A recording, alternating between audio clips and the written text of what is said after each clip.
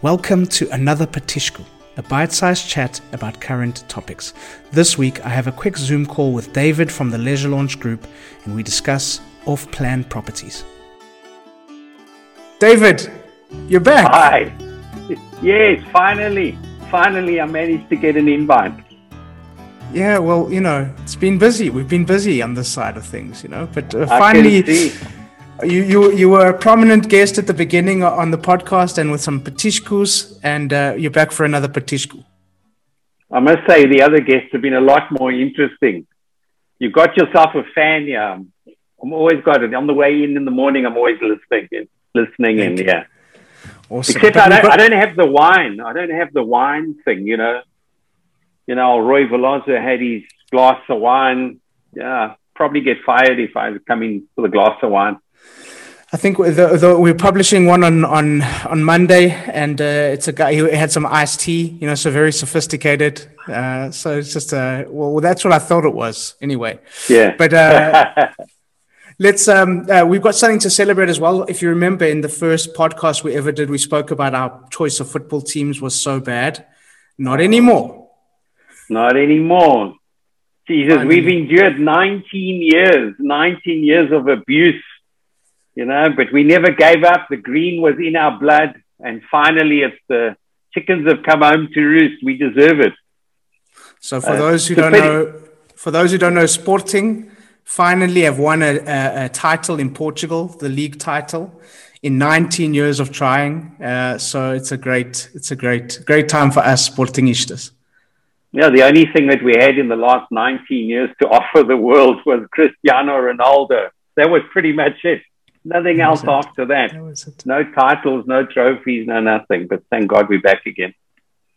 Fantastic. Well, we haven't done a Patishku in a while, so let's just refresh the listeners. A Patishku is a bite-sized episode with something interesting. And I wanted you to join us to chat about off-plan. It's not a new concept, but it's something that's very relevant at the moment. So thanks for coming. And maybe you can just start off by telling us, what is off-plan property? Well, traditionally, off-plan was pretty much what most people understood it. They'd arrive at a plot of land and the developer would sell them this vision of a house to be built, a house or an apartment to be built in the future. Over the years, certainly over the last 20 years, that model has changed. Although you still get the traditional model, traditionally, off-plan, certainly for my generation, you had a choice of 3 houses and you'd get there and you choose the one that you liked and that was it. And then they would build it and off they go. Certainly in the last 10 years, that off-plan has changed quite dramatically. There has been a shift in the marketplace. People tend to separate us as professionals. We tend to separate the off-plan apartments to the key in hand, which we've done before on the podcast. Key in hand is now more closer related to houses as such, and the off-plan kind of still very much around the apartments. So yeah, an old concept that's adjusted to the change in the marketplace. Just quickly, why the differentiation now with houses being more key in hand and apartments being off plan? Has that got to do with the land ownership? What is the main purpose there? Well, as business principles, they're completely different, or they've become completely different.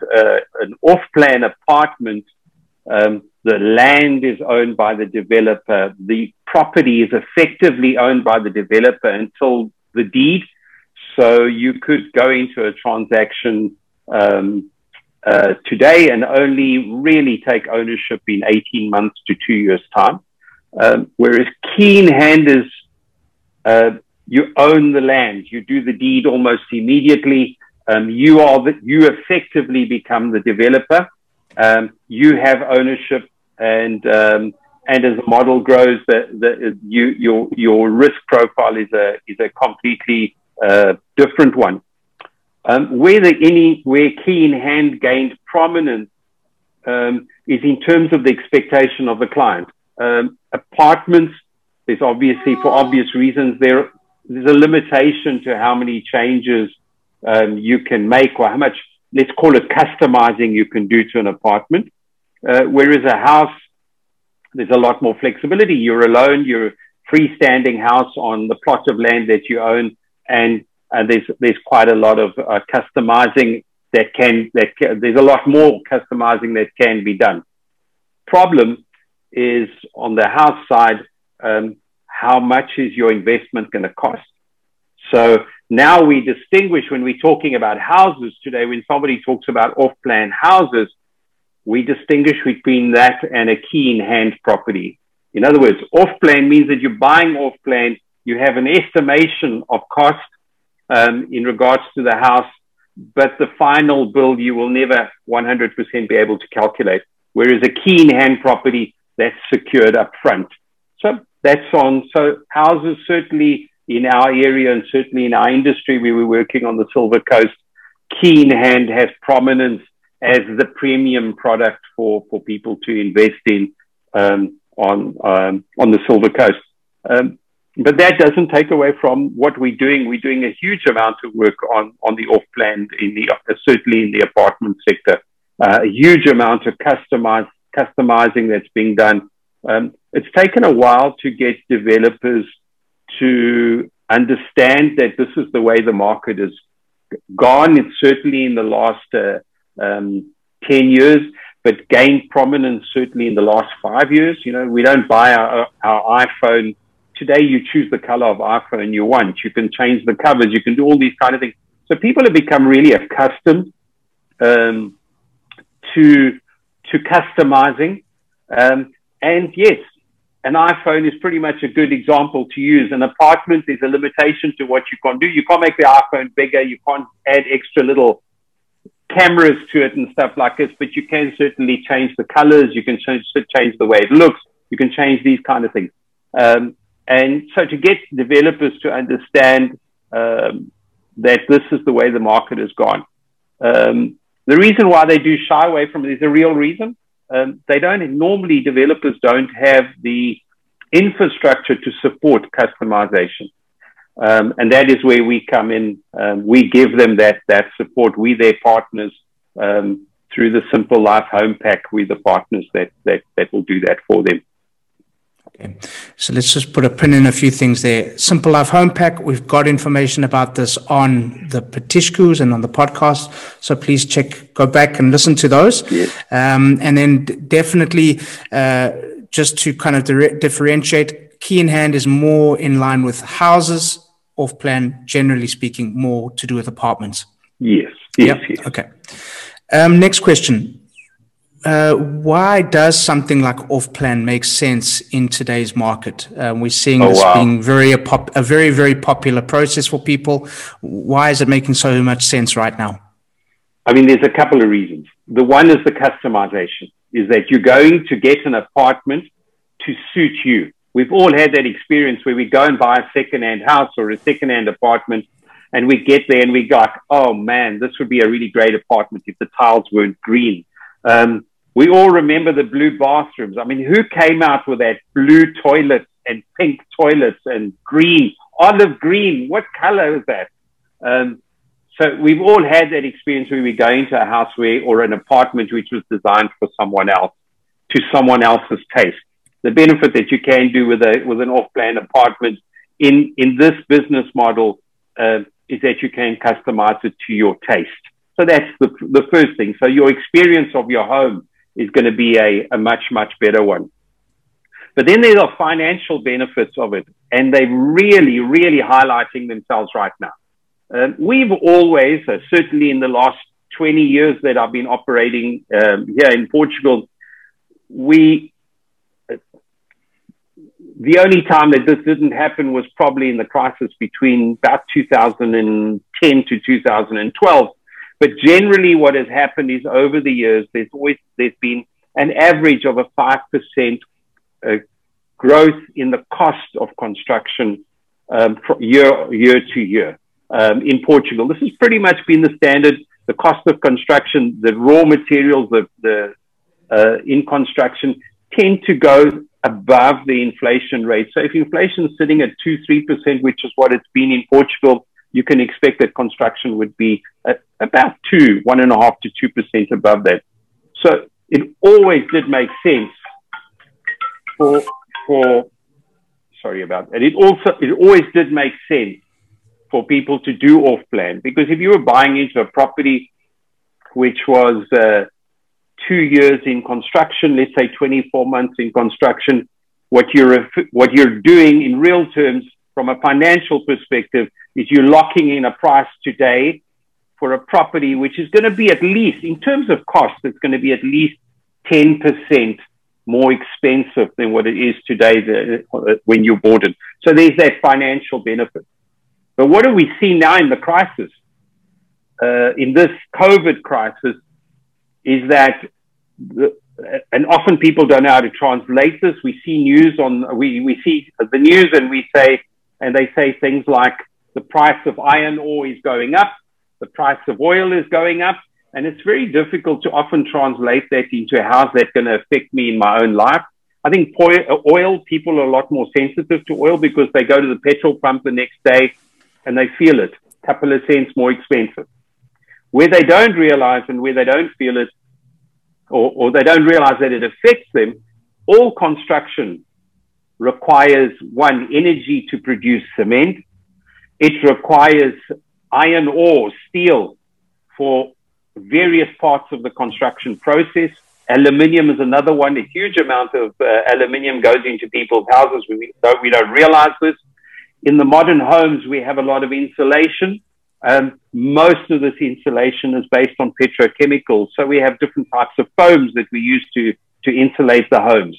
You then go to the other energy saving solar panels. All of these things take raw materials that in the last 6 months have just gone through the roof, to such a level that developers can't absorb this anymore.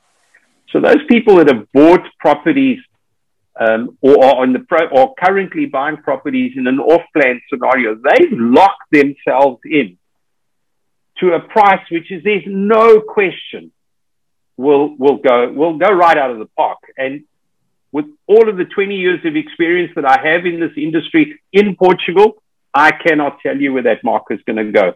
The 5% is guaranteed, but very strongly it's going to go past that. People will often say, but hang on a second, we thought that Portugal was cheaper. What they don't realize is that all of these raw materials are traded on the international market. So most aluminiums are imported. Most cements are sold at international prices. Steel is always sold at the international price. So all of these things, so if you're feeling these products becoming more expensive in your country, they most likely they're not most likely, they definitely are becoming more expensive in ours. So it's not that Portugal is more expensive, it's that the raw material is far more expensive. Fortunately for people who are investing in Portugal, fortunately our labor cost is lower than the rest of the world, by certainly a lot lower than the rest of Europe. So that's where people are seeing the benefit. But there are things that developers can't control, and labor they can to a certain degree, but raw materials they can't. Yeah. So the investment, from an investment point of view, looking at it as a cold investment, setting the emotional and the experience aside, from an investment point of view, it makes far, far more sense here. Okay, so buying something in 2021, 2021 prices that will be yours in 2023. Guaranteed 10% more expensive in that scenario. Yeah. Financially, yeah. That makes so much more sense. Mm-hmm. You then have the other benefit of off-plan. But I mean, this is classic. It's the benefit has always been there. On the resale market, people tend to value their homes based on an emotional indicator. I always say to them, there's a return on investment and there's a return on ego. Have you ever visited somebody who didn't think that their house was beautiful? And you're looking and you've got your own opinion. You're like, oh my God, I would never live in here. But people always believe it's an emotional thing. It's what we do as human beings. We always believe that the home that we have is worth much, much more than its real market value. And you tend that the difference is between developers and private owners, people who own their own homes, who've invested so much of themselves in their homes. There's a lot of emotional capital invested in their homes. Result is that a house that's on the resale market is being sold at a price which is inflated. Developers, on the other hand, are much cleaner in terms of how they look at things. It's a fallacy that developers just love to charge as much as possible. They would like to, I'm sure, if they were given the opportunity, but the reality is they are businesses. They build to sell. They don't build to hold, whereas the private owner can hold for 20 years if they want to. Developers are a much cleaner relationship, and therefore it shows, it reflects in the values and in the capital growth that you get on an off-plan property. I mean, that leads us perfectly into some of the perceived risk that people will see or think about when it comes to buying off-plan. How can people listening secure themselves against some of the risks? Let me just tell you that in most developments, certainly in the countries that I've visited, including in Portugal, most development off-plan is done in stages.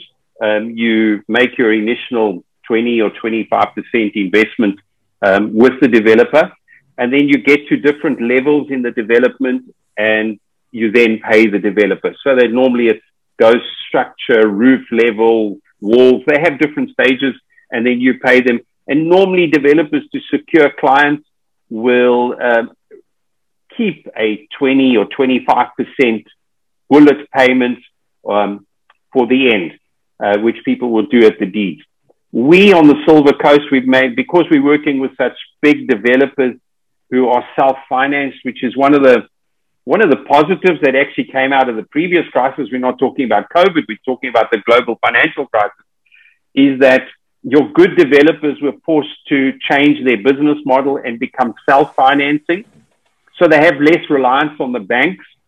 So what we've been able to do with certain developers, not all, I mean, not everybody has the capacity. Actually, very few do have this capacity. But then we're able to get from the developer a bank guarantee to secure the monies that you pay the developer. So in the case of these developers, you go in with a relatively low investment, 25% normally as an entry. It will normally, as a maximum that it will go up to is about 50% over a period of time. But in these cases, the developer gives a bank guarantee. This is very rare in the world of construction. It's certainly very, very rare in the world of development, and certainly extremely rare in off-plan. And we've managed to do this with reputable developers that have been around a very, very long time. So the risk is, the argument that people will often use is that they're using clients' money to build the property. This is not the case here, because obviously that money goes into a special account, which then secures the client's bank guarantee. And developers are not using your money. The real risk lies with the developer, actually, in these cases. The real risk lies in that the developer is going to build your apartment, in this case, that the developer is going to customize the apartment to your taste, and you come to the end and you've lost your money on Bitcoin, or the bank doesn't want to finance the balance, or your circumstances have changed. So there's a reversal of the roles. Fortunately, banks never ask for guarantees from clients. Not banks, at least. Developers never ask for guarantees from clients, because if they did, oh my God, it would make business really, really difficult. So, yeah. Yeah, that wouldn't really work that well. No. All right, wonderful. Okay, David, thank you. I'm going to ask you a question about a petisco, because this is a petisco after all. Do you remember we ate a petisco at what they call the roulette, those caravans outside Sporting Stadium? We had those bifanas. That's one of the best petiscos ever. That was when I fell in love with Sporting, right then in that moment. It was great. Yeah. And I remember that game. I fell in love with Sporting before then, but I remember the petisco. I'm addicted to bifanas. I know all the best bifana spots. They always tend to be little dingy little places that nobody else wants to go to. but you know that the sauce is really, really great. They put in lots of wine, lots of garlic, a little bit of spice, because the Portuguese don't like too much spice, but if you know the right guys, they put a little bit of spice, a little bit of a bite in there. Oh my God, my mouth is watering. Good stuff. David, thank you so much. Bill, you're welcome. Please invite me again. Great fun. I'm going to let you call it.